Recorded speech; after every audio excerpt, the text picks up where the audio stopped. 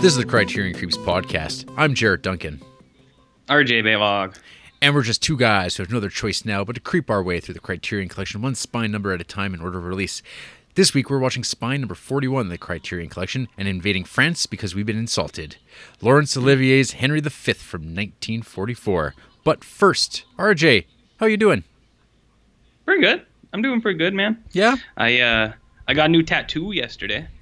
Yeah, I saw you post this. You had mentioned that you were getting yourself a tattoo again. It was a spur of the moment thing. There was no appointment. Mm-hmm.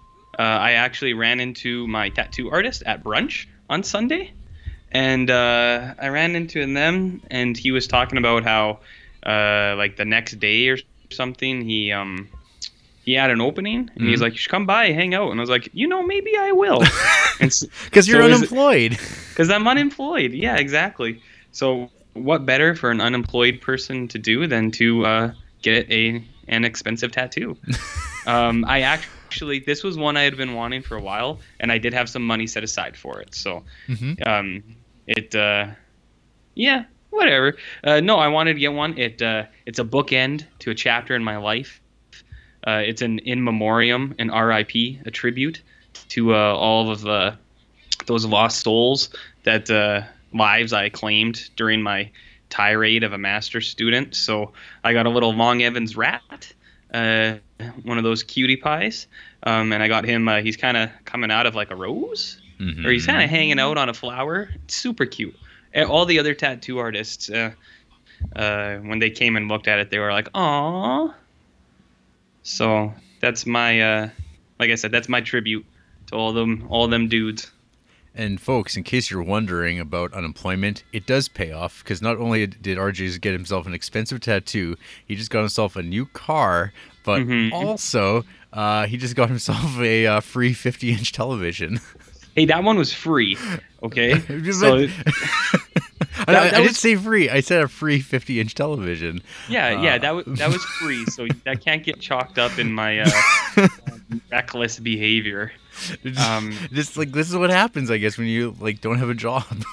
Okay, well, we needed a car because the other one got wrecked, so we needed a vehicle. So your car gets wrecked, you get a new one. Yeah, things just keep turning out great. Yeah, the car got wrecked, got a new one, whatever. My brother's been moving for a long time, so the last 3 weekends in a row, I was helping him move, and they bought a new TV for their new house, so they gave me their old one. Mm-hmm. And I said, bully for that, that's a great idea. So it's a pretty nice TV, so I got that for free, and then this other thing happened, but I was planning that anyways. So, being unemployed has some pretty serious perks. When are you going to quit your job? I don't, anytime. It seems like I can't quit my job soon enough. It seems like it pays off really well. I wonder what I'll get when I quit my job. Probably like malaria or something. Yeah, I won't have that. I won't have coverage anymore of any sort. I'll just die. Yeah. Just like all of them chomps down in the rest of the world. Malaria. Take that, suckers. That's what yeah. You don't what live. About you?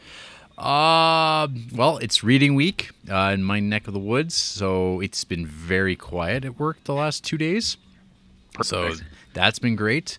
I've just been reading, still on the reading train. Now that I'm able to read, I am reading more. The one thing I've experienced that's really strange, and I don't know if you've experienced this being a reader before bed, but I find that when I was watching lots of movies, when I went to bed, my brain would just be dark. I would go to sleep and wake up and be fine, good to go.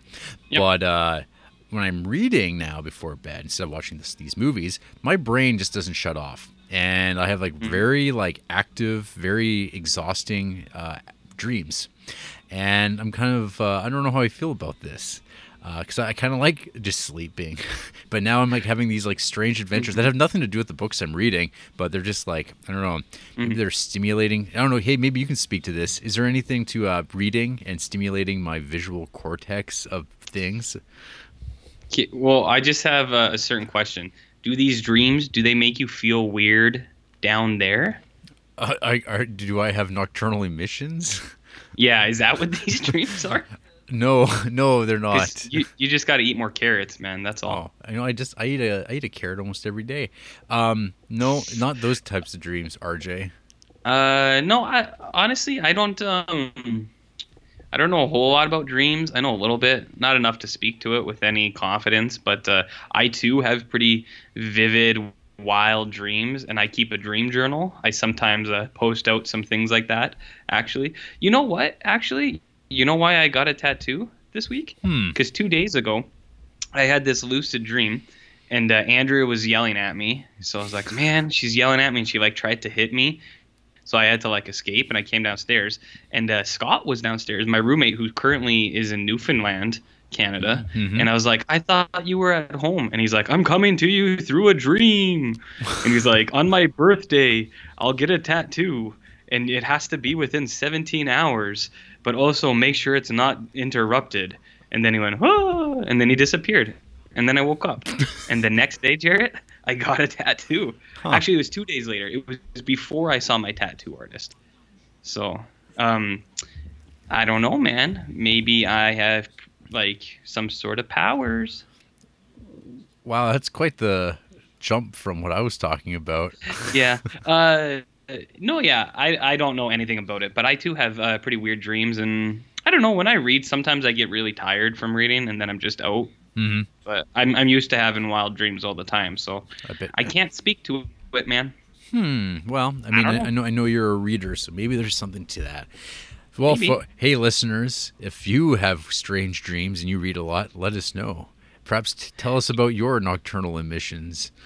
Ooh, I like where this is going. Hey, RJ, Yo. what have you been creeping on this week? Ooh, creeps. I just got two for you, baby. But they're new movies. They're pretty premium ticket movies that all sorts of people would have heard about. Theatrical experiences as well. Theatrical. And I actually have a pretty fun story to go with this one. So my one, I went to the theater and I saw John Wick Chapter 2 with everybody's bad boy, Keanu Reeves. So when we went to the theater, we had this really weird experience where I was with my buddy Ham Meat. And he What's used the name? What's his name a gift again? card? Skype didn't want us to Ham. hear. Oh, Wow. Ham Meat. Ham Meat. That's his name? Yeah, that's what we call him. Okay. Yeah. So he used a gift card, but I used my Scene card to collect his points. We have this joke where I always steal his Scene points, but it's because he's a bigger drunk than I am, and he loses his wallet all the time, so he can't keep a hold of his cards. So I always steal his Scene points, right? Yep. So he buys the tickets, and then the machine, all it says is machine error. You have been charged no tickets. And we looked at the machine. We're like, what the fuck? And so like there was this big group of theater people walking by, and I was like, hey. And this lady came over, and I was like, look at the screen really quick. Look. Because I was trying to get her to see the message. And then it went away right when she came. And she's like, look at what? And I was like trying to explain it to her. And she looks at us and she's like, have you guys been drinking? And like, I mean, we had, but that was neither here nor there. We just had a couple of little brewskis before we saw Keanu Reeves do his thing. No big deal, right? So I explained to her what happened, and she was like, oh, weird. Okay, we'll go talk to someone at the till, I guess. And she wasn't buying it. She thought we made it up in an elaborate ruse to get into the theater for free. And then so we went to the till, and then that guy we told him what happened. He was like, I don't know what that means, because he was new.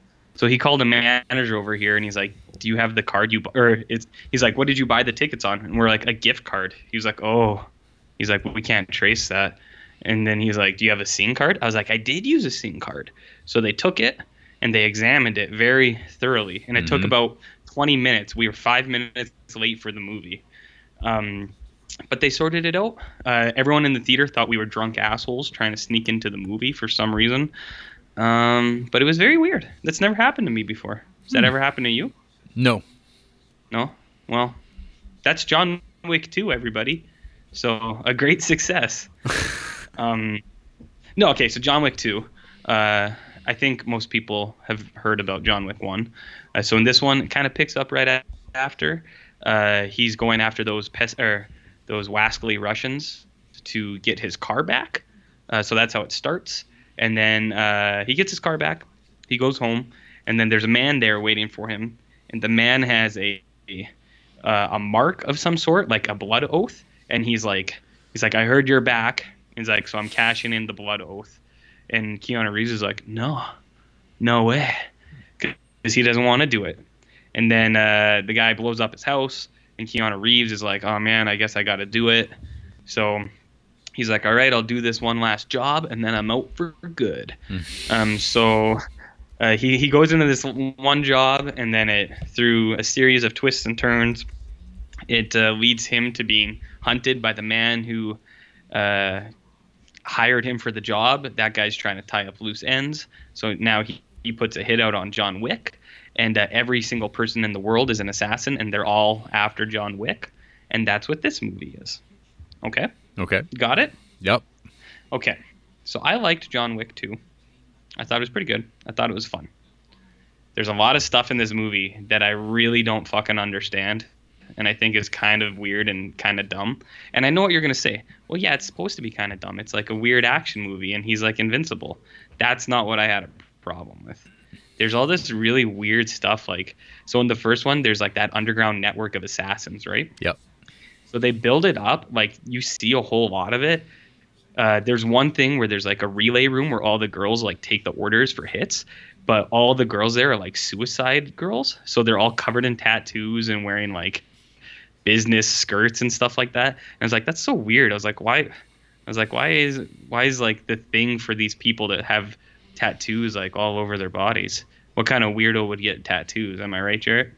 Mm-hmm. Anyways, I thought that was really weird. And then there's this one, or so the other thing about the assassin world is there's like this elaborate scene where Ian McShane is like, he's on a phone. He's like, okay, everybody stop. And then everyone in like Central Park just stops moving. And he's like, I took the hit off for 10 minutes so you could escape. And it's like, what? And then you see later, like Keanu Reeves is running and you see everyone open their phone to like see that the hit is on John Wick. And it's like, so what? Is everybody on the fucking planet an assassin? Like, it doesn't make any sense. It doesn't make any sense, Jared. So I thought that was really weird. There's a scene with funhouse mirrors, which I thought was kind of dumb. And then one thing that I really hated, and this will be the last thing I say about it, is everybody dies really dumb in this movie. So, like, spoiler alert, but, like, Common is in this movie, and that girl who is in Orange is the New Black, the girl with the short hair that everyone's in love with. Do you know who I'm talking about? No idea. Ruby Rose. Ruby Rose. She's in this movie, right? So they're, like, big celebrities. And then they both... So again, spoiler, they die by getting stabbed, but as they get stabbed, they like pull Keanu Reeves in real close and they make this really angry face. And it's like, I get it. You're mad that you're dying. It's really weird. I feel like if I got stabbed, I wouldn't be making angry faces. I'd just like be like, oh, like really gross, disgusting faces and then just die. So I don't know what this angry face death is all about. Really threw me off, Jarrett. Threw me off, man. Okay. So did I convince you to go see John Wick 2? No, I wasn't planning on going to see it. You had actually earlier asked me if I wanted to go see this, and I expressed no interest. I saw the first one by myself in theater when it came out, I guess, and I don't know. It is a movie that like I kept going back and forth on if I liked it or not, but overall, at the end of the day, like I don't think about that movie at all. It comes up in conversation about like action movies, modern action movies being good or whatever, and I just like this. It's not my type of movie, I guess. Even though I mean, I don't know. So some action Seems movies, like it would be. you'd think so, but I don't know. Those subtitles are really annoying and garbage.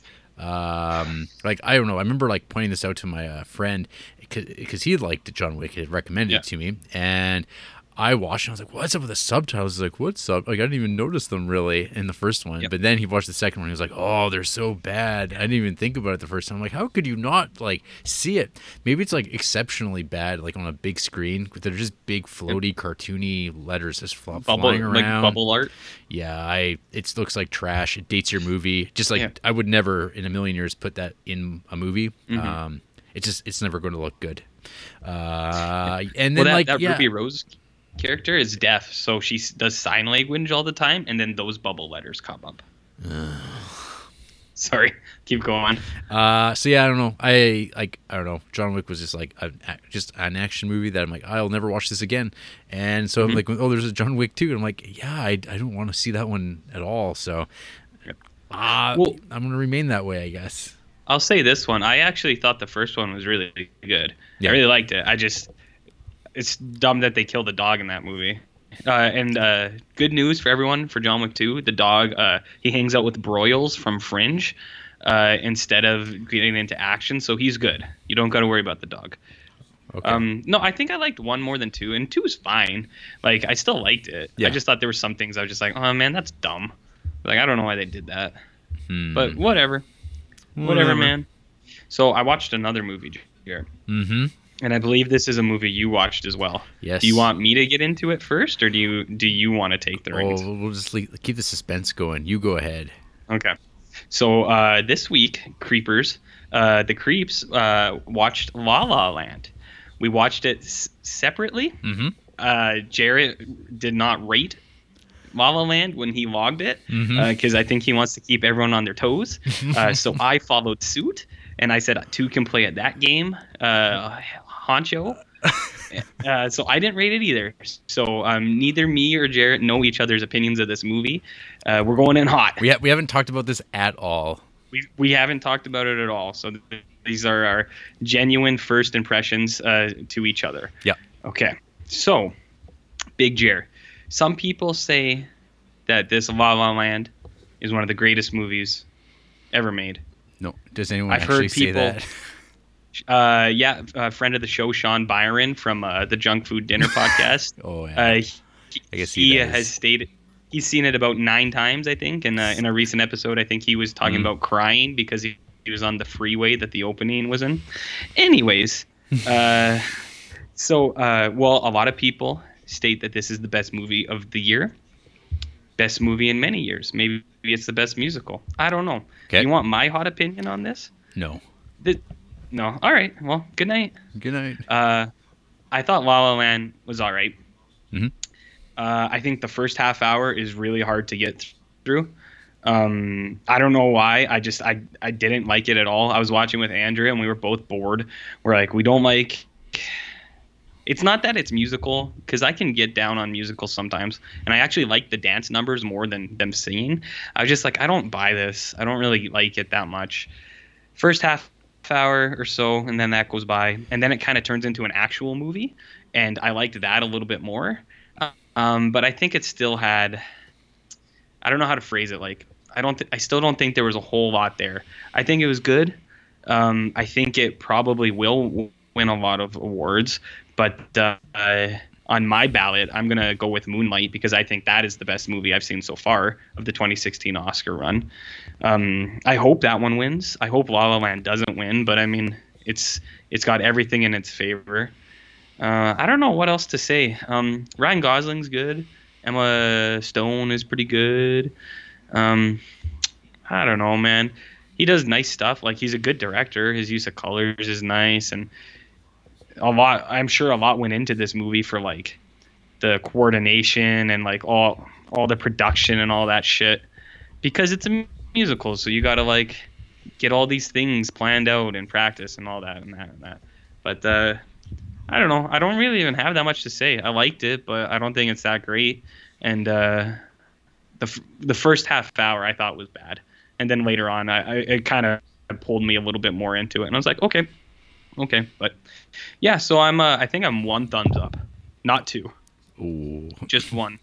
You know, only one man only gets 1 thumbs up. You don't get to do 2. You got to have a second man, which is me, which is I.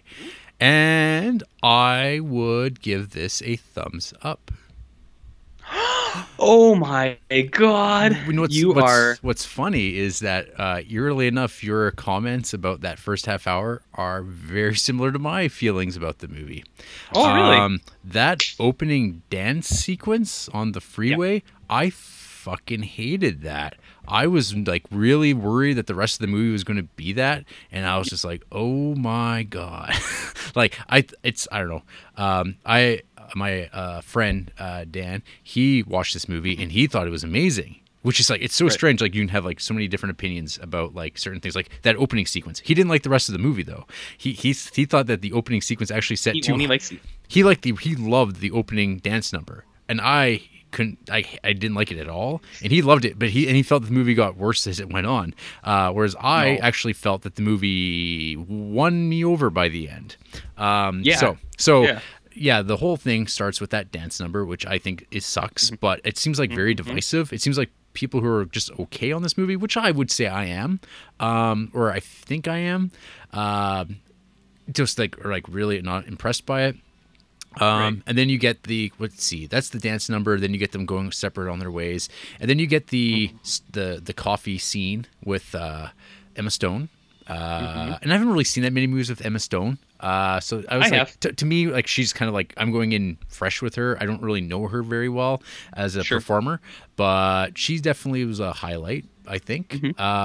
Both her and Ryan Gosling are both attractive and charismatic people, and they have really, really good chemistry with one another. Like, correct. So, I mean, that is like probably why a lot of people love this movie. It's because you couldn't, like, they hit upon two people that, like, I don't know, you could have taken out the musical stuff and probably made like an even better movie. Better. Yeah, because I agree. Yeah, so you get that scene with like kind of like you get the celebrity. Okay, so I saw this in theater alone, lone wolf. Chanel had no interest in seeing this movie with me.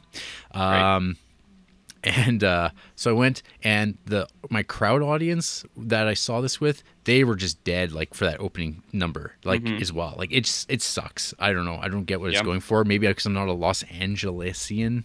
I have no connection to that freeway or this idea. I couldn't understand the lyrics. No, you can't hear it. No, it's really weird. I'm seeing. Yeah, so I'm like, what? Yeah. Like, that's not like, it's just like, I don't know. It's a weird disconnect between like trying to like have professional dancers and like lyrics and like I kind of hated the way the music worked in this, because like there's points where like clearly they were putting in dubbed in singing over top of scenes, but it was still like really hard to understand what they were saying. Like, it's like that, like, that's bizarre to me, because I watched, like, the last musical I watched was Oliver, and like I followed that just fine, but in this it's like kind of like this weird line between polished musical and like the stripped down flip of that, where it's like you just have non-professional singing, which is kind of like the Woody Allen movie Everybody Says I Love You, which does it really, really well. And in this, it just seems like it's like a weird middle row that like the musical stuff just doesn't work as well as it should for a musical. And like, so jumping ahead, I guess, the Ryan Gosling, Emma Stone dance number when they're on the hill and whatever, I thought that wasn't that great, just because Ryan Gosling clearly isn't a dancer at all. Like, I preferred the dance numbers to the singing though. Yeah. In my opinion. And I think it's probably some of the reasons you said, because me and Andrew talked about this too. She's like, I couldn't understand any of the songs. It's like, it was really, I don't know if it was just like the way how we watched it. Maybe it's better in other theaters or something, but it was like the actual dialogue or like the actual singing, the vocals, it was really hard to hear. And it's just like, oh, well, that's kind of dumb. I can't even understand what they're fucking saying. Yeah. So in comparison, I was like, the dance number, I was like, I like this better because I know I'm not missing anything. Yeah. I mean, I think it's off-putting though too, because like her roommates are like obviously like professional dancers. Like they have like those like the builds of like what they would look like. They're very like great shape, and like me? like you, and they can move really well. They're really aware of their bodies and stuff like that. So I mean, they're as actors, they're not amazing, but they're not actors. They're just performers in a musical. So like when we see like Ryan Gosling kind of like half-assed movie, because he just learned how to dance like a month ago for this movie. And he's just learning stuff because he's an actor. He's not a dancer. I found like those didn't pull me in the way that they should have. But so the first like half hour or so, I was kind of like resisting this movie, and I was just like, oh my God. But then it started being like the relationship stuff, and I was like kind of like, cool, I'm down with that, and kind of being brought along with it. And then it's like I was kind of surprised that they got together so quickly. Like I was like almost like, oh, there's like no like will they, won't they? It's just like no, they're together now and things are great. It's summer. It's all Right. fun. And then the fall happens, and then it goes for the bittersweet thing, and then I'll realize like when it comes to that last scene, it's like oh, it's Casablanca. Because it's Yep. like the whole thing with the song, the City of Stars song. It's like, oh, it's just in Casablanca with this song that gets used in different ways, and this love that can't be now. And it's like, oh, he's a piano player in a nightclub. It's like, oh my god, I didn't expect that. And they laid it out like right at the beginning, saying, oh, hey, there's that's where they shot those scenes in Paris. Or there's supposed to be Paris in Casablanca, and I'm like, so there's these weird like movie references that I kind of dug. But then like I guess like the one thing I remember like being like, what the hell is like, why is the quality so bad? Is when they showed like some Rebel Without a Cause actual footage, and it's like super grainy and crappy looking. I'm like, come on, like this could look so much better like on Blu-ray. Like I don't know why it like looked the way that they did. But anyway, that's like a weird resolution film nerd. Like why is this not like high def? But so, but yeah, no. By the end of the movie, I was like kind of like, yeah, I like that. But I don't know. It's kind of a movie that I keep going back and forth on because I keep thinking about it, which I can't say I think about Moonlight or Manchester by the Sea that much since watching them. La La Land, I've continued thinking about. The song, the use of that song has like kind of lingered in my head, which I was like, I was aware that the movie was doing that, and I kept thinking like, because some of the musical numbers, it's like all the songs kind of sound the same, and I don't know, they're not memorable, but I mean the City of Stars song I think does work. Yeah, I agree with you. I do have that song in my head. It's been like 5 days since I watched it, and I do kind of hum that song along. But I was gonna say, do you think you're still thinking about it just because of hype machine and then your own expectancies? No, I don't think so. Like I mean, I went in with like zero to low expectations. I kind of like. I was like, I didn't want to. Well, that's what I mean. I didn't want to dislike the movie. And I don't know, like the movie's got like a real visual palette that's like quite memorable. There's those blues and yellows and stuff like that. Whereas like, I don't know. I think it's going to win Best Picture. You do? I think it's going. It's the safe bet, right? I think it'd be pretty bold for Moonlight to win. Because considering it's like subject matter and like it's definitely. More mature. I don't call it an immature movie, but it seems like it'd be like a crazy movie to actually win Best Picture. But La La Land just seems to be it's a crowd pleaser, and it's like kind of it's bittersweet. It's not a sad bastard movie like Manchester by the Sea. Manchester. Yeah, I like the ending of Manchester more though. Well, I don't know. Actually, I do like the ending in La La Land. So during that last sequence when Emma Stone's like looking on at what could have been Ryan and the whole what could have been sequence. I kept for some reason I was like, I didn't know what was kind of going on. I was kind of like, what is this movie? Is this movie trying to be like a love letter to cinema? Is it like saying we can turn back time because it's a movie, fuckers? And then they decide not to do that. And I kept thinking, I'm like, oh, it's like, is this like trying to be Eternal Sunshine? I don't know why that movie in particular came to mind, but there's this like sort of like because it's kind of like a doomed romance aspect to it, and but it's unearned. Like it's not Eternal Sunshine of the Spotless Mind. It just didn't hit that point. There's too much. I don't know. Like I said, that opening ham. Too much ham. Too much ham. Yeah, I don't know. Like I think it's like a fine, good movie. I'd say overall. But that's what I'm saying, man. I liked it. I wish that first half an hour didn't exist. Because it's not even just the opening number. I do think like the setup for both of the characters I don't really like, because I don't think it sticks with them afterwards. Like Emma Stone gets set up and she's like telling the same story to the girls. She's like she's wrecked, but then like later I don't know. I guess maybe the point is that she's learning to not be that. I don't know, man. I'm not a fucking film critic. I don't know how to analyze this stuff, but I just felt like the setup for both of those two characters and then the movie itself I didn't like, and then the rest of the movie I did like. Like I said, once it actually turns into a real movie, that's when I liked it, which is about 30 some minutes in. Right. So That's a big chunk. Like, yeah, I mean, as soon as they kind of get to like when they're at the party, the pool party Yeah. with all those hot Los Angeles bodies, there's like Yeah. the '80s cover band that he's now in. Yeah. Like that seemed to be like kind of Yeah, like and where that was fun. that's where the movie took a turn for me, where I started like being like, yeah, and then the movie just felt very scrappy. Like it felt like it was like earning my respect as it kept going along and along. Right. And then like, so here's the thing that I was like, I want to throw out there. So like the bit where like, so I can't remember it's Mia.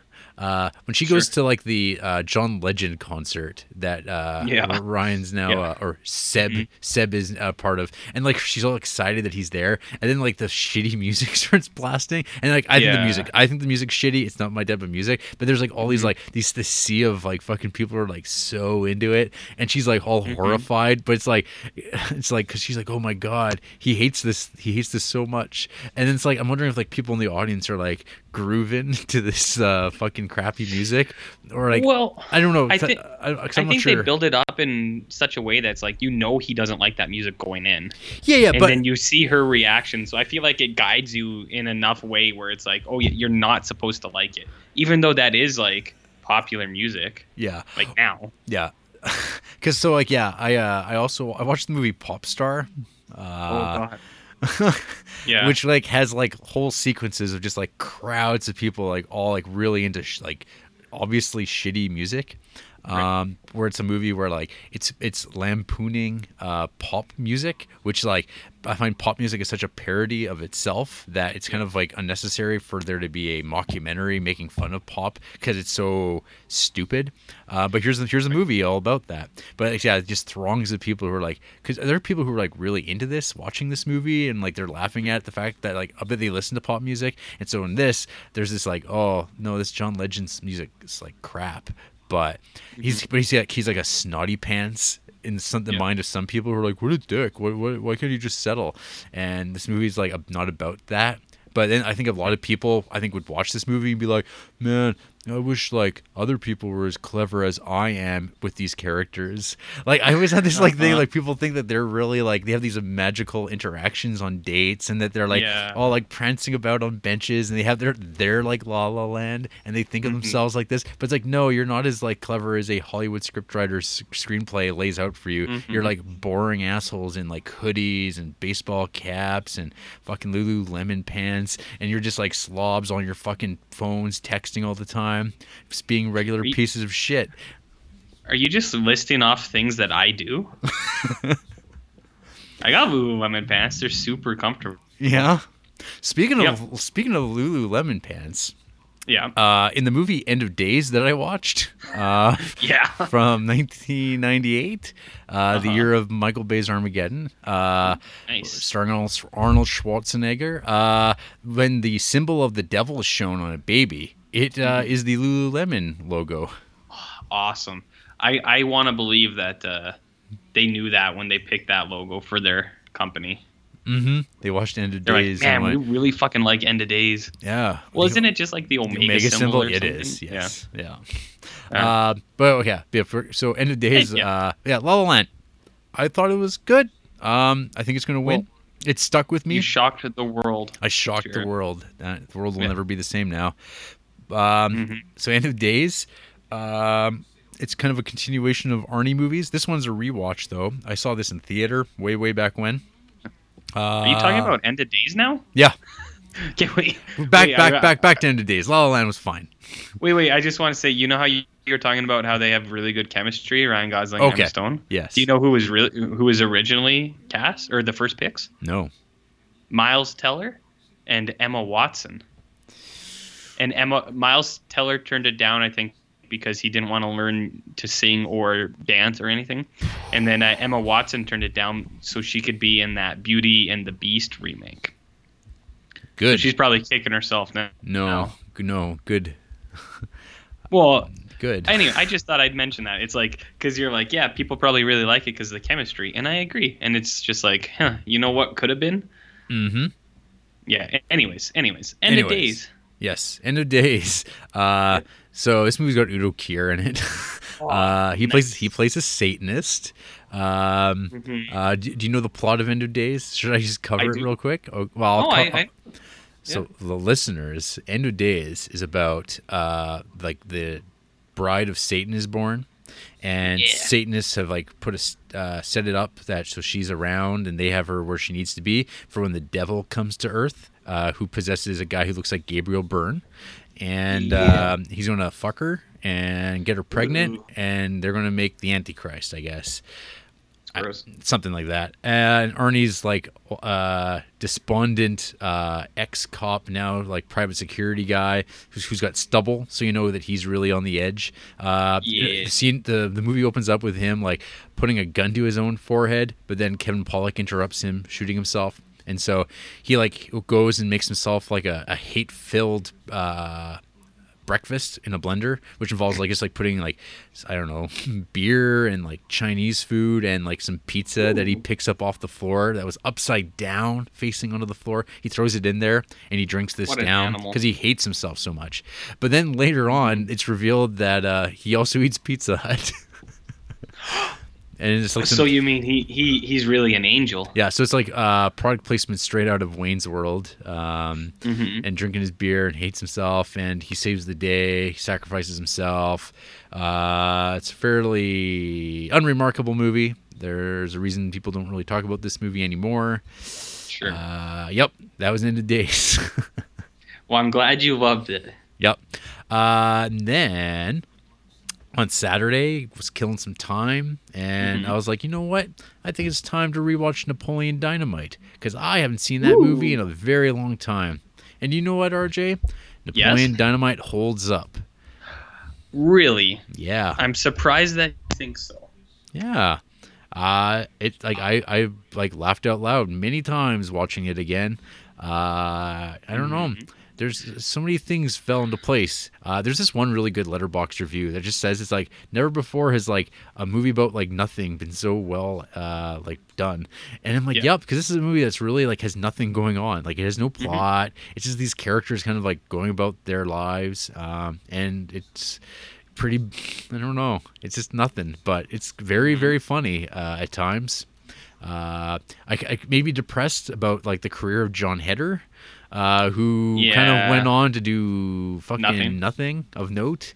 He's got those like voiceover work now, like Surf's Up 2, and some other stuff that he appeared in. But yeah, it's very sad what happened with him. Well, whatever. Fuck him. He had his time in the sun. Yeah. Do you like that Napoleon Dynamite? I do. It's been a couple years since I've seen that. I've always liked it. I'm a fan of is it the Hess brothers? Or is it just one guy? Well, it's Jared Hess for the most part. I'm not sure if there's I think there's like a Jorah Hess, some good Mormon name. Yeah, I like that Napoleon Dynamite. I also like that Gentleman Broncos, and I also very much like that other one with the Jack Black guy. Nacho Libre? Yeah, that's the one. Yeah. Yeah, I tried watching that the other day. Oh, what do you mean tried? You say you like Napoleon Dynamite so much. What's wrong with Nacho Libre? That movie rules. Oh, I watched 35 minutes and I didn't laugh at all. Nothing like just this movie is dead on arrival, RJ. But I also dig that Gentleman Broncos. See, that's what I mean. I find it so surprising that you like Napoleon and Gentleman Broncos, but you don't like Nacho Libre. You had to finish it, I bet. No. Because did you even see him wrestling like midgets and stuff? I did. And I was gonna say, I bet you would have loved that. I did watch that, and it's like, ugh, I don't care. Oh, well, that makes me sad. No. I watched another new movie though. Ooh. I watched Train to Busan. The fuck is that? The South Korean horror. It's a disaster movie, but with zombies on a train. Okay. It is pretty good. It's like pretty good? A strong pretty good. So the plot goes that typical zombie stuff. Some sort of like chemical has escaped from a plant, and when you're dead, it turns you into the Walking Dead. You're fast zombies. Sure. And so this is all happening simultaneously all across Korea, while this man is taking his daughter to go see his ex-wife in a town like like an hour away by subway or by freight train or whatever, bullet train. Yeah. Yep. So you follow him and his daughter on this train with a whole bunch of other like complete strangers. While this zombie outbreak just starts happening, and it's like rapid. Like you get bit, and within like 5 seconds you turn into a zombie. So it's a very fast spreading sort of deal. But yeah, I mean the movie is plotted out like a disaster movie, like Poseidon Adventure or something like that. And yeah, it's just about like surviving in the tight confines of a train and like just trying to stay alive long enough to reach Busan, where maybe there's help. And maybe you will not get bit by a zombie and turn into one as well. The movie just plays with like stereotypes, and it does it very well. The action's exciting. It sets up the thrilling bits and escape stuff really well. It's just like it's a fun movie, RJ. Oh, but you hate calling movies fun. Train to Boo Fun, I believe I've seen. One Parker Bowman of Junk Food Dinner referenced this movie as, and I agree. I dug it. It's I'd say it's probably one of the better horror movies of 2016.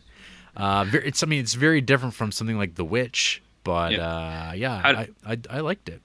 I think that sounds good. I just have one question: how does the zombie stuff hold up? I don't know if you had zombie fatigue as much as the rest of the world, but I've been pretty bored with that for a number of years now. So, well, is it all right? Yeah, I mean, like I don't know, like I have no real problem with zombies, but I never like watched a lot of zombie movies. Like maybe like the biggest complaint that you could probably have with Train to Busan is there's CGI, but which I kind of come to expect in like particularly like South Korean movies. They seem to use it a lot, and it's kind of a cost-saving measure. And plus, there's like things that like you can't actually film that like realistically. So there's like that World War Z like kind of like zombie hordes that don't quite make sense. Yeah. But I think it's better. Yep. I think this is a lot more restrained in its depiction of like hordes of zombies falling over top of one another, unlike World War Z, which I've never seen that movie, but like I've seen like stills and posters, and it's like, oh my god, it's like not even like human beings. Like you can't even relate to them as like bodies anymore. They're just like whatever. I gotcha. It's just crap. So no, like I mean, I've never watched like that many of the modern zombie movies. I'm pretty picky about movies in general. So I remember like this movie gets brought up a lot in like context of like, oh, zombies and stuff like that. I'm so burnt out, but this was pretty good. I was like, I never really got burnt out on them. So it was more of a change of pace. I'm like, oh, I haven't watched a zombie movie in a long time, other than like 70s, 80s, like French, Italian zombie movies, which are like a totally different thing than modern movies. You nerd. Yeah, I know. Yeah. Well, that sounds good. Yeah. Maybe I'll watch it one day. Yeah, you can borrow my Blu-ray anytime. All right. The last thing I'll mention that I watched, I was watching some comedies. I wanted to alleviate my spirits. Sure. And so I rewatched the classic film UHF starring Weird Al Yankovic. RJ, nice. I know you're like only 10 years old, but have you seen UHF in your short time on this planet? Here's the thing. I've seen clips of it. I've never watched the whole thing. But I am a fan of Weird Al. Oh, I did have, get this. You said I was a little kid, but I did have a Weird Al cassette. Which one? That's right. The one with Fat on it. Okay. Like the Michael Jackson riff of Bad, where it's like, I'm fat. Even worse? That shit was, it had like the... Yeah. That shit was that was my shit right there. So. Yeah. So, folks, I was a big Weird Al fan as a child. I had all of his tapes. I had everything on tape. I had UHF on CD. For whatever reason, I just happened to get that one on CD by the time I got a CD player in grade 5, when CD players were like affordable. Right along my copies of Weezer's Blue album and Green Day's Dookie or Nuki, whatever the hell the fuck that album's called. Yeah. Yep. Amongst my first 3 albums were the UHF and those 2. Do you know what my first album was? What? The soundtrack to the 90s hit movie Spawn. Oh, wow! That plays really well at End of Days. There's this there's this like good list I came across looking up End of Days. It's like new metal horror, and it's just like movies that are like ugly black, brown, golden movies, and like they had like shitty metal scores. And End of Days and Spawn were like the first things I thought of, and I was like, oh, there they are together again. Spawn. Yeah, I never owned that CD, and I was a big Spawn fan in 1996. Well, I'll lend you my not the movie. my CD then. The movie was never any good, but I love that comic. I love that Spawn. Toddy Mac. Who doesn't like Spawn? I have the Blu-ray and the compact disc, so I'll lend them to you. Okay. Oh my, do you actually own the Blu-ray? I do. Yeah, it was like $2 in a bin. And I was like, fuck yeah, I want to watch Spawn. I'm almost tempted because John Leguizamo is a clown. Yeah, I'll lend it to you, and next week you can follow up with this. All right? Okay. Oh, I might actually. Oh fuck! I don't know if I'm gonna actually watch that. You're gonna watch it. Okay, so you've never seen UHF, so we'll have to trade. No. I'm really curious to actually have someone who's never watched UHF watch it, because I have nothing but like nostalgia for that movie, and I could never watch it with a critical eye. Same for me and Spawn. Yep. But yeah, UHF is great. I mean, like, I'm a super Weird Al fan, and the idea of like a Weird Al movie was amazing. I'm really bummed though that he only ever made one movie, because I think this movie's like got some like gold in it. This movie's super quotable. Watching it, Shout Factory put out the Blu-ray of it. Watching it in high def, you can see like how cheap the production of this movie is, because like in between edits, between scenes, the colors of like people's skin changes a lot, because the movie was just better. Just like shoddily made in that regard. But it doesn't matter, because it's a fucking comedy, and it's about the jokes, and those jokes, they land big. If I had planned a little better, I could have come up with my top 10 scenes from UHF. But maybe we'll do that after you've watched UHF, and we can talk all about UHF. Is it part of the Criterion? Nope, it's not. Well, I've never cared, so I will watch it for next week. Nice. But you have to watch Spawn. That's the trade. Spawn might happen. Spawn might happen this weekend. Okay. Much to the chagrin of Lawrence and Corey, who might be listening right now and be like, "Oh fuck, we're watching Spawn." It's fun. Oh man, I remember like the one issue that came out. It was like issue 42 or maybe a little after that. It had like the photo movie cover, and it had like the chick on it, whatever her name was. And it's just like, yep. Oh yeah. Isn't that your sweetheart girl from Return of the Living Dead 3? Isn't she in Spawn? Is that her? I'm pretty sure. Oh, well then I love her.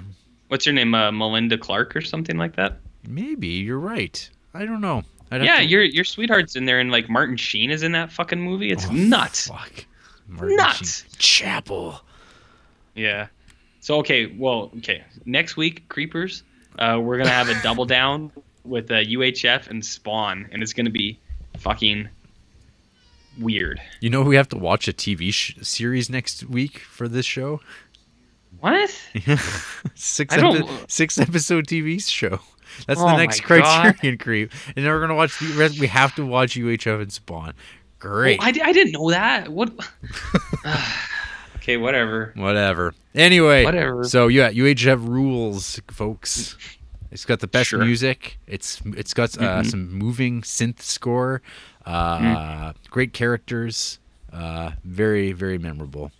RJ, do you have any news you'd like to share? Nothing that matters. Okay. Stephen King's got a miniseries coming out. That's pretty cool. Yeah, but what's the other half of that? J.J. Abrams. Boo. Yeah, but... Yeah. Well, regardless, I hold out. Supposedly it'll be like take place in Castle Rock, which is like the town he made up, or maybe Alice Munro made that up. Doesn't matter. But like his fictional city, and like all the characters will exist, and you'll just kind of bounce between stories. That sounds really cool. Yeah. You know I'm going to watch it, and I'm going to talk about it on the show. Yep. Because I'm a big Stephen King guy. Hey, so I watched 20 Stephen King movies last year. I'll probably check out the show after the fact. So I don't know. Just like when I see J.J. Abrams' name, I just go, ugh. Well, I'll give you weekly updates, but yeah, coming off of Armageddon, you don't want to see J.J. Abrams' name. No. Well, my piece of news is sad news, RJ. because Criterion Creep alumni, who we just talked about a few weeks ago, Seijun Suzuki, Japanese cinema iconoclast and director of Branded to Kill and Tokyo Drifter, has died. RJ, were you aware that Seijun Suzuki was still alive? I wasn't, but frankly, good. Well, there you go. I hope he is dead. He died at the age of 93. He lived a good one. He had a good run. Well, I didn't realize. When I checked out the special features, there was an interview on one of them, and I saw him. I was like, "Holy crap, he's old!" But I didn't really further investigate to see. Oh, is he still kicking? And sure enough, he's still alive.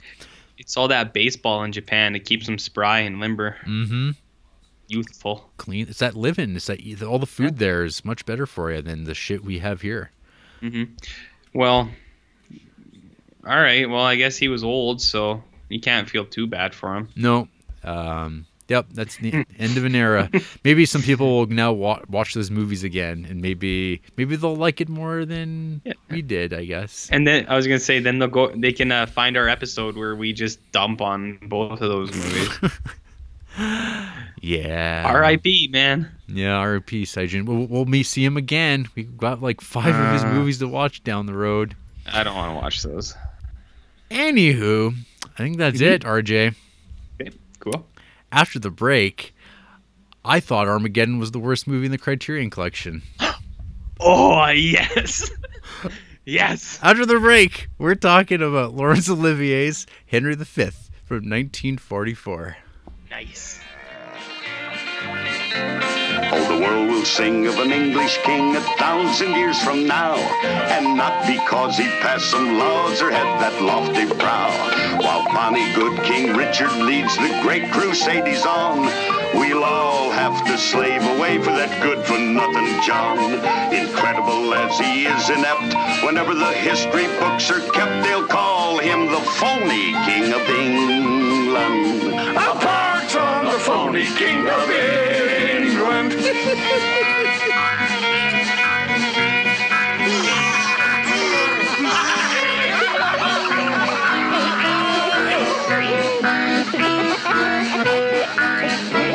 He sits alone on a giant throne, pretending he's the king. A little tyke who's rather like a puppet on a string. And he throws an angry tantrum if he cannot have his way. And then he calls for Mom while he's sucking his thumb. You see, he doesn't want to play. Too late to be known as John the First, he's sure to be known as John the Worst. A pox on that phony King of England. Lay that country on me, babe. Come on, Johnny. Go, honey, go.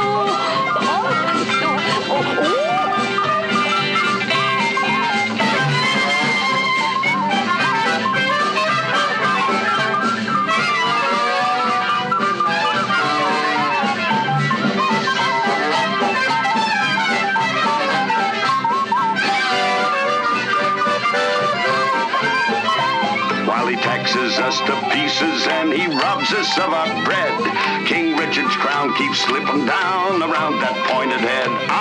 But while there is a merry man in Robin's wily pack, we'll find a way to make him pay and steal our money back. A minute before he knows we're there, old Rob will snatch his underwear. The breezy and uneasy King of England, the sniveling, groveling, measly, weaseling, blabbering, jabbering, gibbering, jabbering, plundering, plotting, wheeling, dealing, Prince John, that phony King of England, yeah. What's he that wishes so? My cousin Westmoreland? No, my fair cousin. If we are marked to die, we are enough to do our country loss. And if to live, the fewer men, the greater share of honor. God's will, I pray thee, wish not one man more. Rather proclaim it, Westmoreland, through my host, that he which hath no stomach to this feast, let him depart. His passport shall be drawn, and crowns for convoy put into his purse. We would not die in that man's company that fears his fellowship to die with us.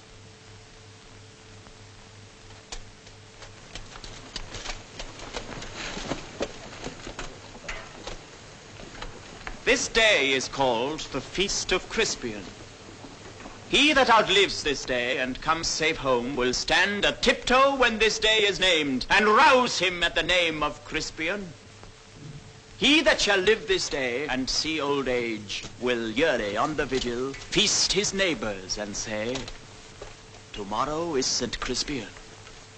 Then will he strip his sleeve and show his scars and say, these wounds I had on Crispin's day.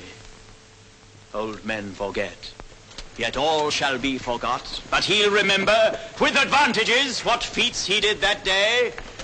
Then shall our names, familiar in his mouth as household words, Harry the King, Bedford and Exeter, Warwick and Talbot, Salisbury and Gloucester, be in their flowing cups freshly remembered. This story shall the good man teach his son, and Crispin Crispian shall ne'er go by from this day to the ending of the world, but we in it shall be remembered. We few, we happy few, we band of brothers. For he today that sheds his blood with me shall be my brother, be he ne'er so base. And gentlemen in England now abed shall think themselves accursed they were not here, and hold their manhoods cheap, whiles any speaks that fought with us upon St. Crispin's day. And we're back. And we're talking about Henry V, directed by Laurence Olivier from 1944.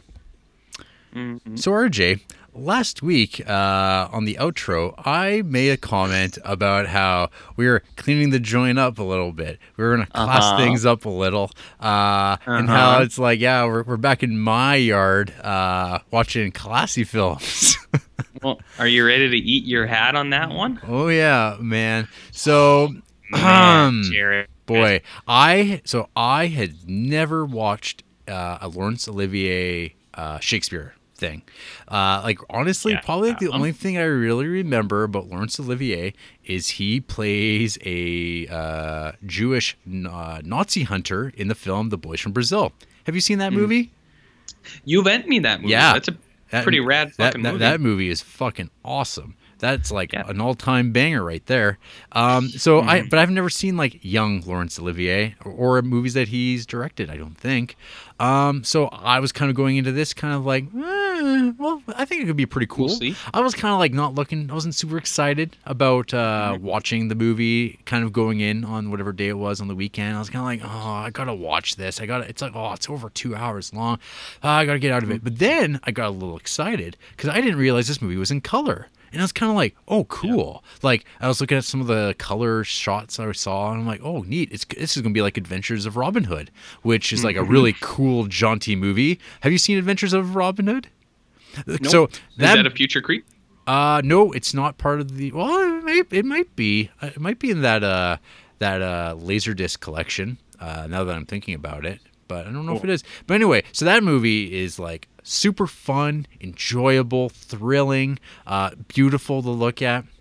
Mm-hmm. And so I was kind of going into this kind of yeah, this is going to be exciting. It's going to be a real jaunt. Yeah.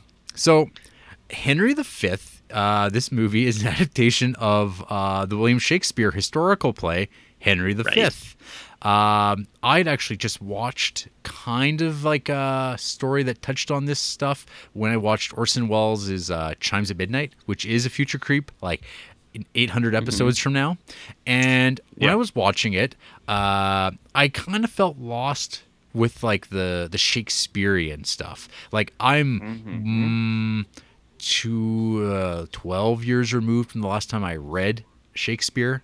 And so listening to it, I was kind of what is going on? But generally speaking, Roman Polanski's Macbeth is one of my all-time favorite movies. I love that thing to bit, but also I love that Macbeth play a lot. And the film Julie Taymor's Titus, starring Anthony Hopkins, that is also one of my I love that movie. Great piece of filmmaking. I really like that Shakespeare play Shrek. Yeah, that's my fave. That's a good one.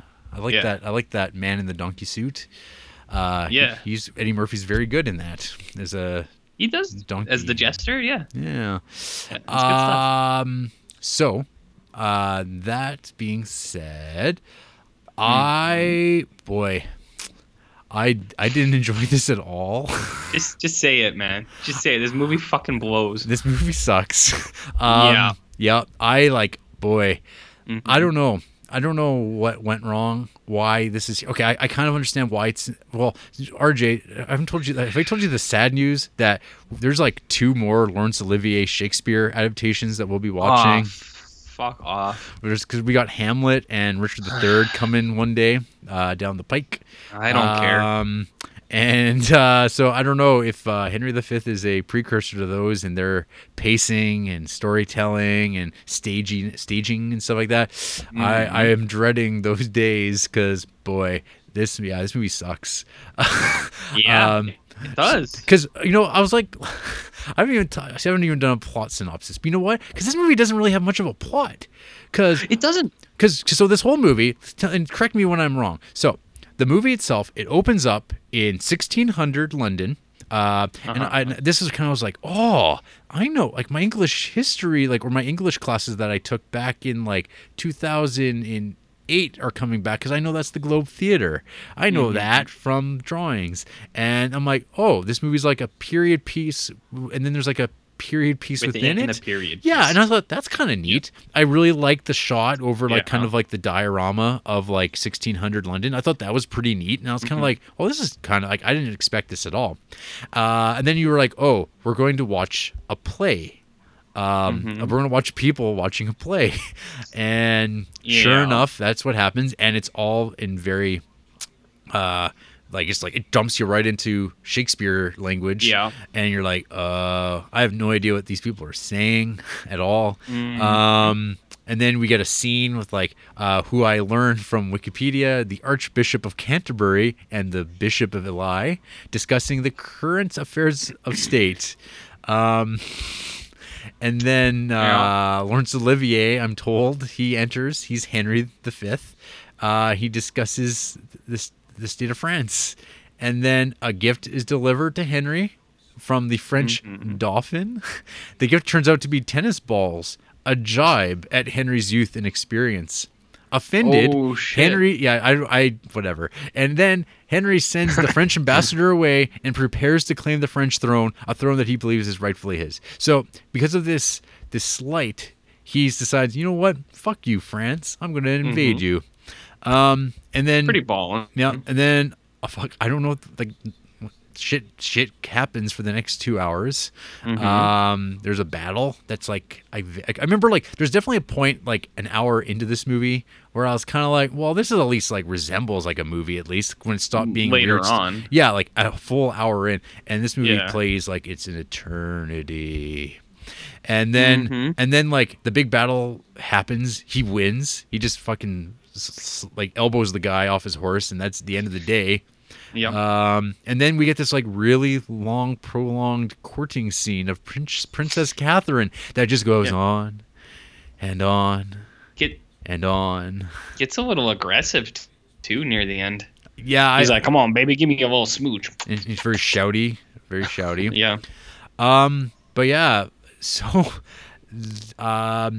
for this movie being a Technicolor film, it doesn't look impressive at all. I'm not sure if it's the restoration of this is really not great, but I thought this movie looked pretty crappy, for the most part, compared to other stuff that I've seen from this era.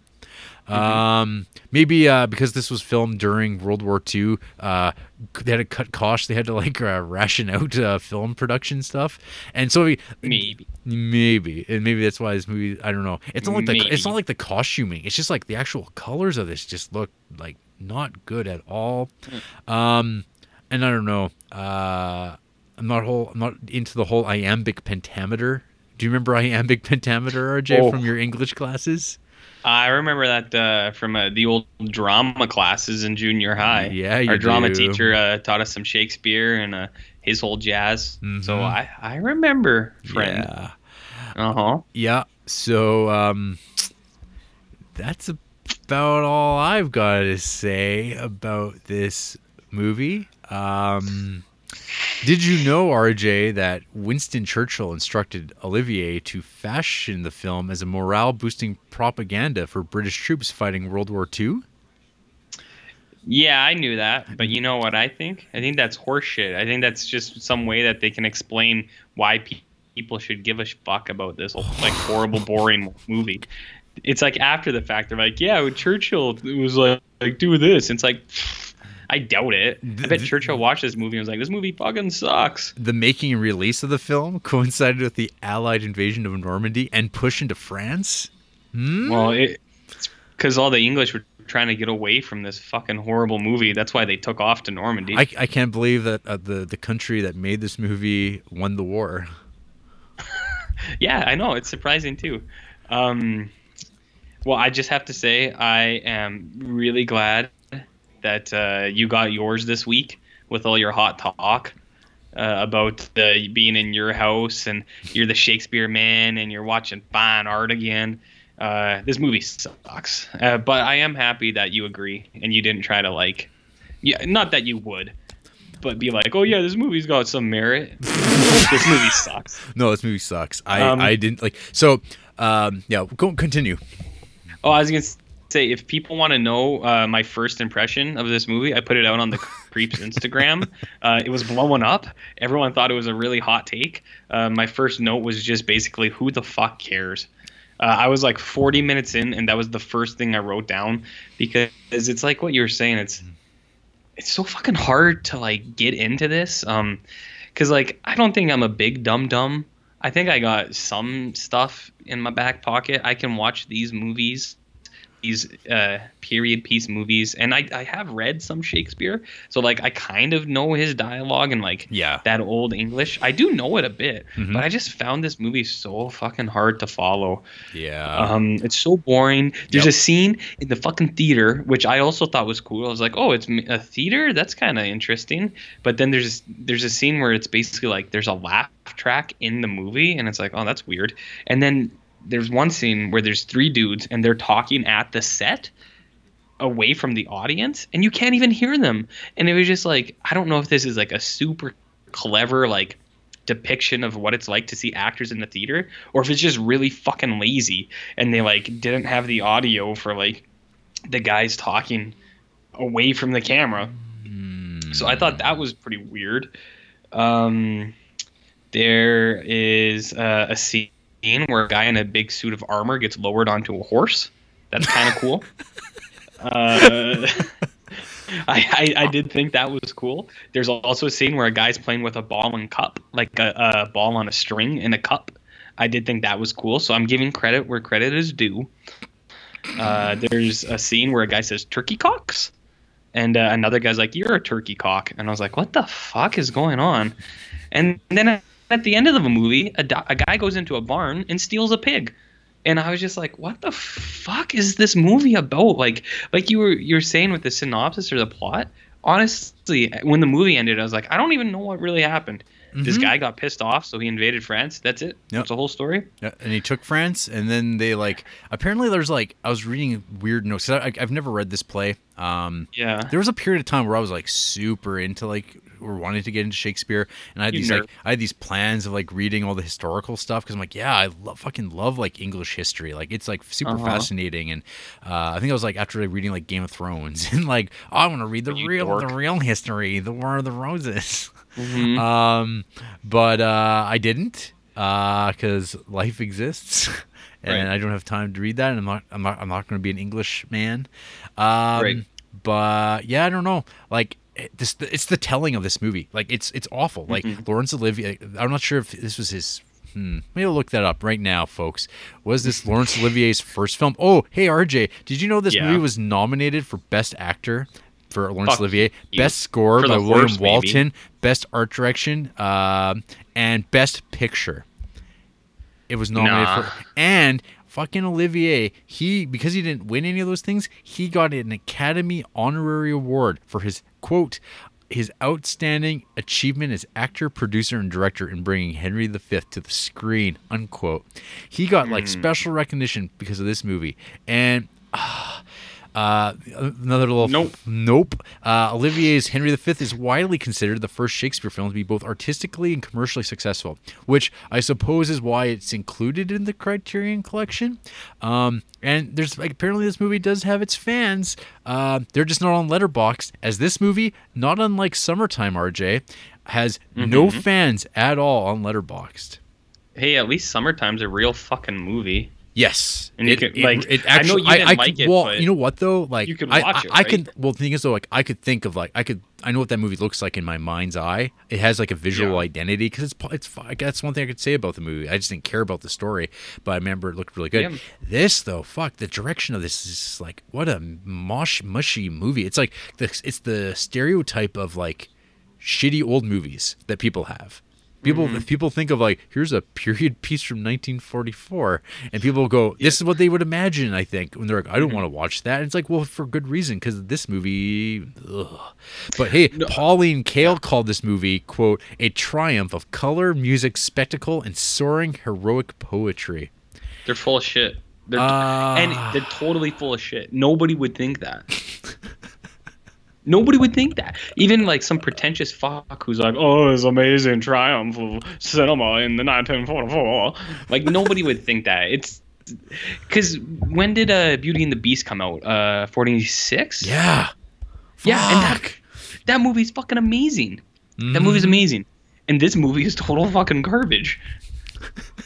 And there's movies that came out even like 20 years before that were better than this. See, okay. I wouldn't say it's like absolute garbage. I would say it's just like, it's just so boring. It's boring. It's so boring. It's like, this movie's not trying to like do anything like to like win me over to I don't know. RJ, I didn't like this at all, and I can't believe that like I'm fucking glad you didn't. It made me like question everything.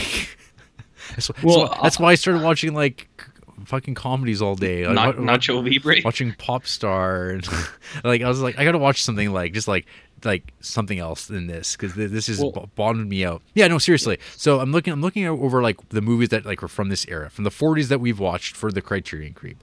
Citizen Kane came out in 1941, and like, you know, it's like one of the greatest films ever made, and it's just like this like total like achievement of like everything technical.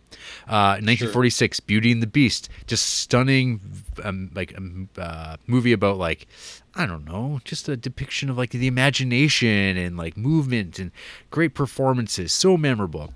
Great Expectations, which like, I don't know, like I didn't like a whole lot, but it's like a movie. Yeah. It felt like a good movie. I was in it. I was like, I could follow along with it. And then like Oliver Twist, which like, to my preference, like I think that movie is like really amazing, and like it's a movie, like it actually like operates as like a dramatically, and then like Henry V is just like inert, like it just like assumes so much that like you really know this stuff, and it's not a good movie. Like it just doesn't tell the story well. It doesn't tell in a dramatic way.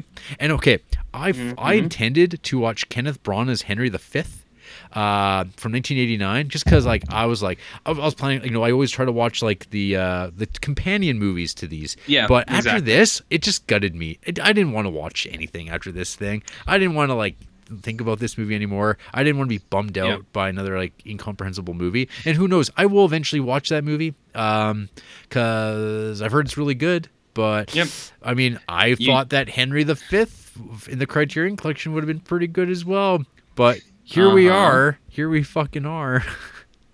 Yeah, here we are. And we all look like fucking idiots for buying into this Criterion thing. It's like saying, this is a good experiment for you and me, because I always just trusted that movies in the Criterion were good.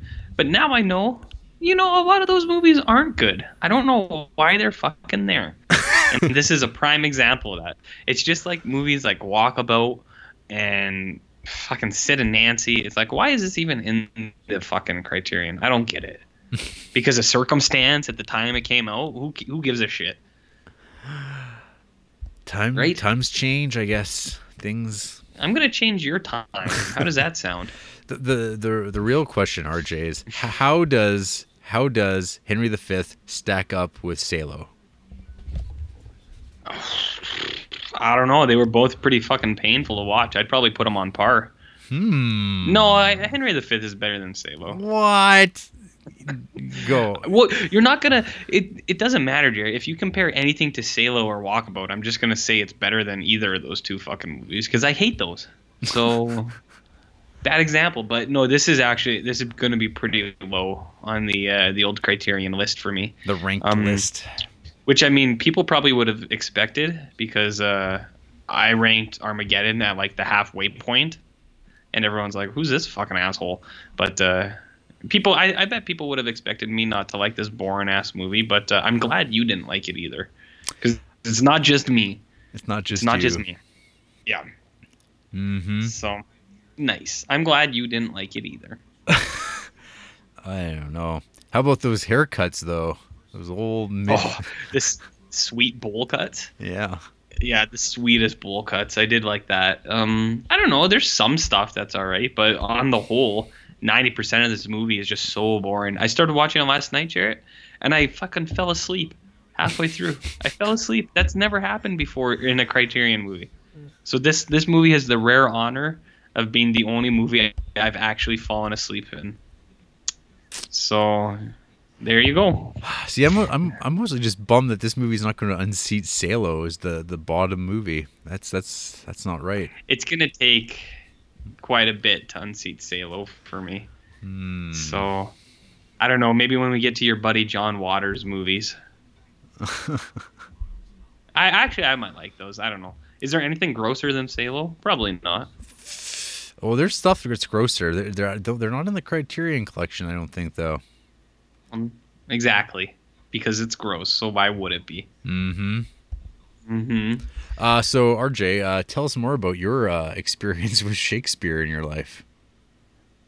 I took drama in grades 7, 8, and 9. Yeah. And I was a drama kid. Not really a drama kid, but I liked being goofy because I was like the chunkier kid, and I was like, "Wah!" So you had to like compensate somehow. So I was a little wacky, a little goofy. Yeah. And our drama teacher made us do Shakespeare sometimes. Huh. So I learned all about the Globe and the Thames, and the Shrek and the Pan and all that stuff. So the Pan. Much fun. I don't know, man. Shakespeare. Bill Shakespeare. Yep. He's all right. Like I don't know. That Romeo and Juliet with John Leguizamo. That's pretty nice. That's what everyone remembers him for, right? Yeah, I forgot he was in that movie. I forgot entirely about that movie. Well, you're gonna watch it soon, baby. No. But no, I like Macbeth and Hamlet. I like a lot of Shakespeare stories. I mean, and all the other world does. Like, isn't the Lion King just Macbeth or Hamlet? Lion King is Hamlet. Same with that hit show Sons of Anarchy. That's Hamlet too. Everything's Hamlet. Yeah, everything's Hamlet. Or these other Shakespeare stories. You just put it into a different genre with different things. But I like Shakespeare, but this Henry V, fuck no. I don't know. Maybe if I saw it in a different form, it'd be okay. This Laurence Olivier guy is full of shit. Yeah, I it's hope, like that John Denver. I hope he gets better. Mm-hmm. Yeah, me too, man. Because as a first outing, I have nothing to say about this movie. Like, I don't know. That's fine, man. Neither do I. I couldn't be arsed to like find out more. I could look up Laurence Olivier and his life and times, but hey, man, I think people will appreciate that we're cutting it straight with them. All right, This movie stinks. Don't even bother watching it unless you want to be a completionist and you're trying to do the whatever we're doing, this watching movies thing. Yeah, this is definitely a void. Okay, so it was his first film. He only made 5. Let's just take a look here. So Hamlet, that'll be next up for us. That's a while away from here, and you'll get to watch Mel Gibson's Hamlet at that time. So it's already queued up, baby. I was gonna watch it this week, but I'm glad I didn't because this episode would have been tainted. And so Hamlet's made 4 years later, and I've seen it's in black and white, and I've seen some still photography, and it looks a lot more interesting.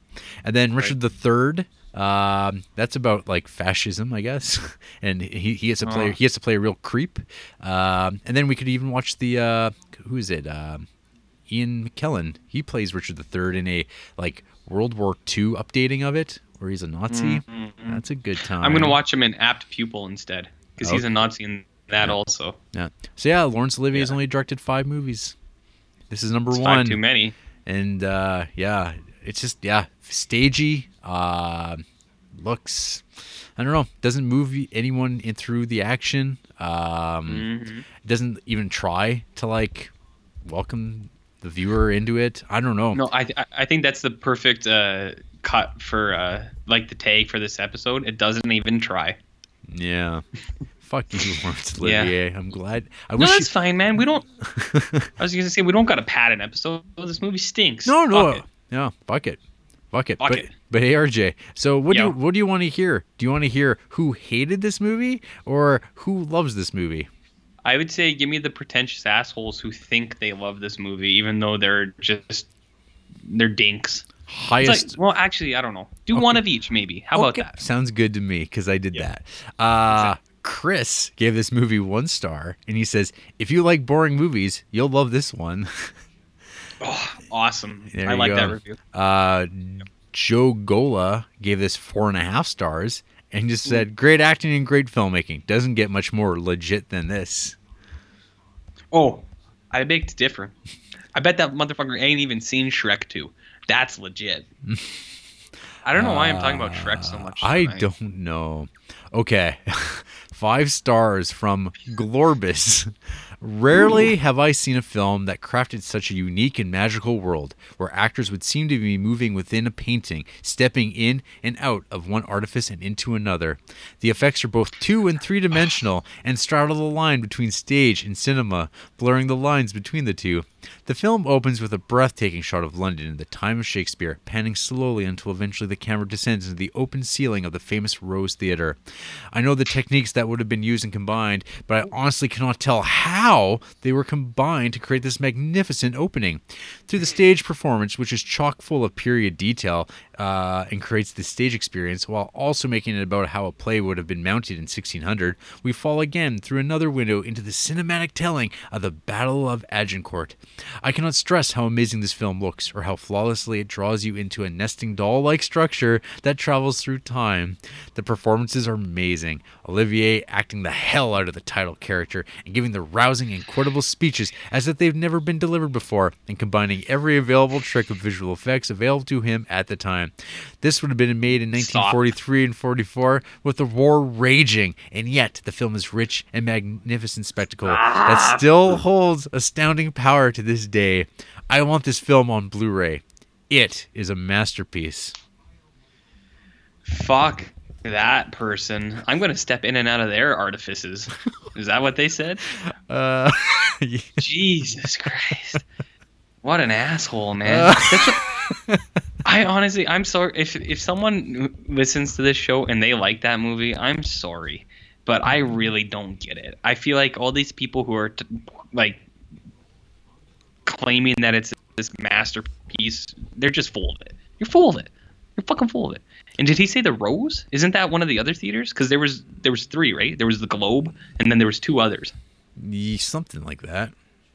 I don't know if I missed something, but I was under the impression it was the Globe. So I don't know why this guy's bringing up the Rose. So, what an asshole. Flickers in Time gave this 4.5 stars. Laurence Olivier's debut as a director made Shakespeare as stirring and accessible as it would have been on stage, and threw in some very innovative cinema to boot. Oh, sure. I'm sure that's what it was like. So our buddy Glorbus that you were telling me to stop reading, his favorite films are Raiders of the Lost Ark, Seven Samurai, Sorcerer, and Black Narcissus. I don't buy it. No. I think those are planted picks. They're not his real favorite movies.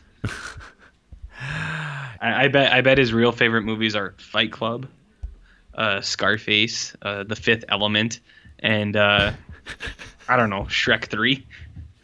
There you go. Bringing it all together. Yeah. from Garrett Oppenheim, who gave this 2 stars. Gets 2 stars because the first 20 to 30 minutes set in an authentic-ish Elizabethan playhouse is really cool, but the rest of it is almost unwatchable. I do not understand how Laurence Olivier became one of the most well-respected actors of his generation. The man was a terrible actor. I mean, I wouldn't say that. Like, I don't know. Was he Henry? Yeah. Yeah, he was fine. Yeah, like I wouldn't like. I have no like him as an actor. I don't even. That wasn't the problem with this movie. I think it's just like it's him as a director that's like the problem. It's just like it's inert. Yeah. There's nothing to like get behind in this thing. Yeah, exactly. It's just you're from the moment it starts, you're fucking bored and you can't understand it, and there's nothing that pulls you into it. And yeah. Maybe it's just lost in time. But I mean, all the other Shakespeare stuff holds up pretty well. Well, yeah. I mean, I think it's just this interpretation. It's just I think boring. it's a bad one. Yep. Well, there you have it. There you go, folks. It's a bad one. I think this is I don't know. This is like the first dud. I think for me, like where I'm just like. For you? Yeah.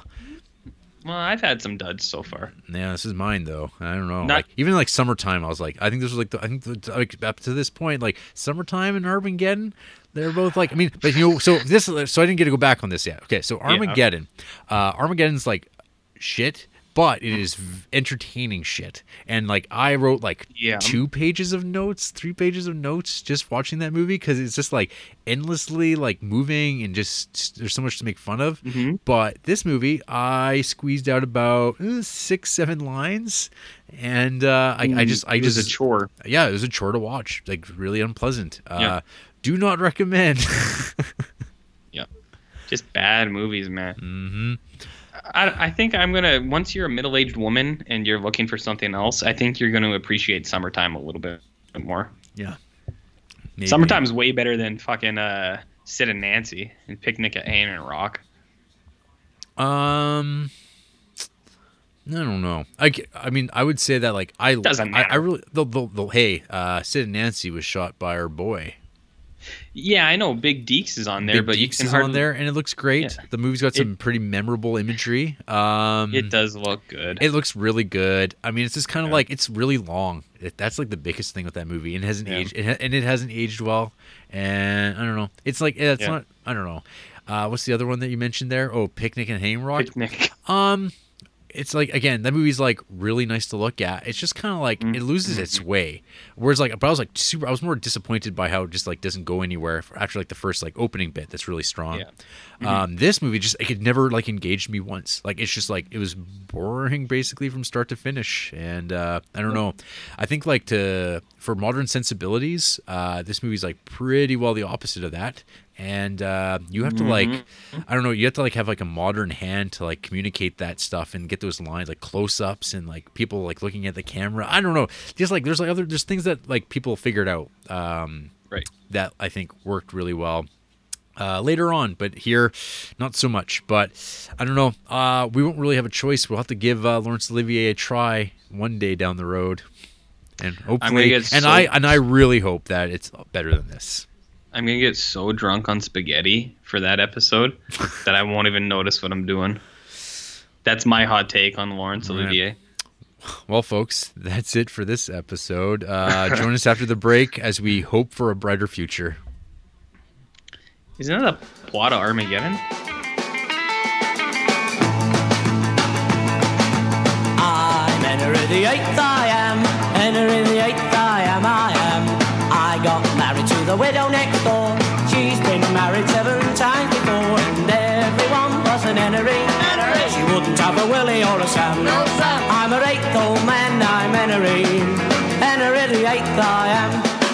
Second verse, same as the first. I'm Henry the 8th I am. Henry the 8th I am. I got married to the widow next door. She's been married 7 times before, and everyone was an Henry. She wouldn't have a Willie or a Sam. No, Sam. I'm her 8th old man, I'm Henry. Henry the 8th I am.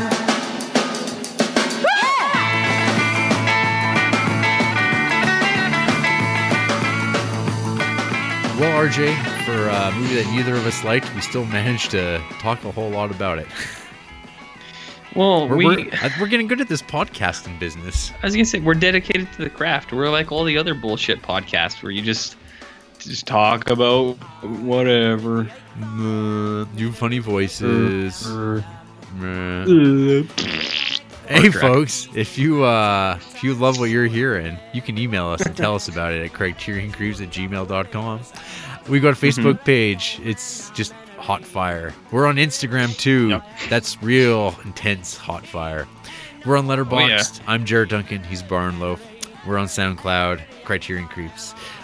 Stitcher, iTunes. Follow, listen, rate, all that good times. And next week, will the show ever recover? Well, we're on some sort of path starting next week as we delve into a television show.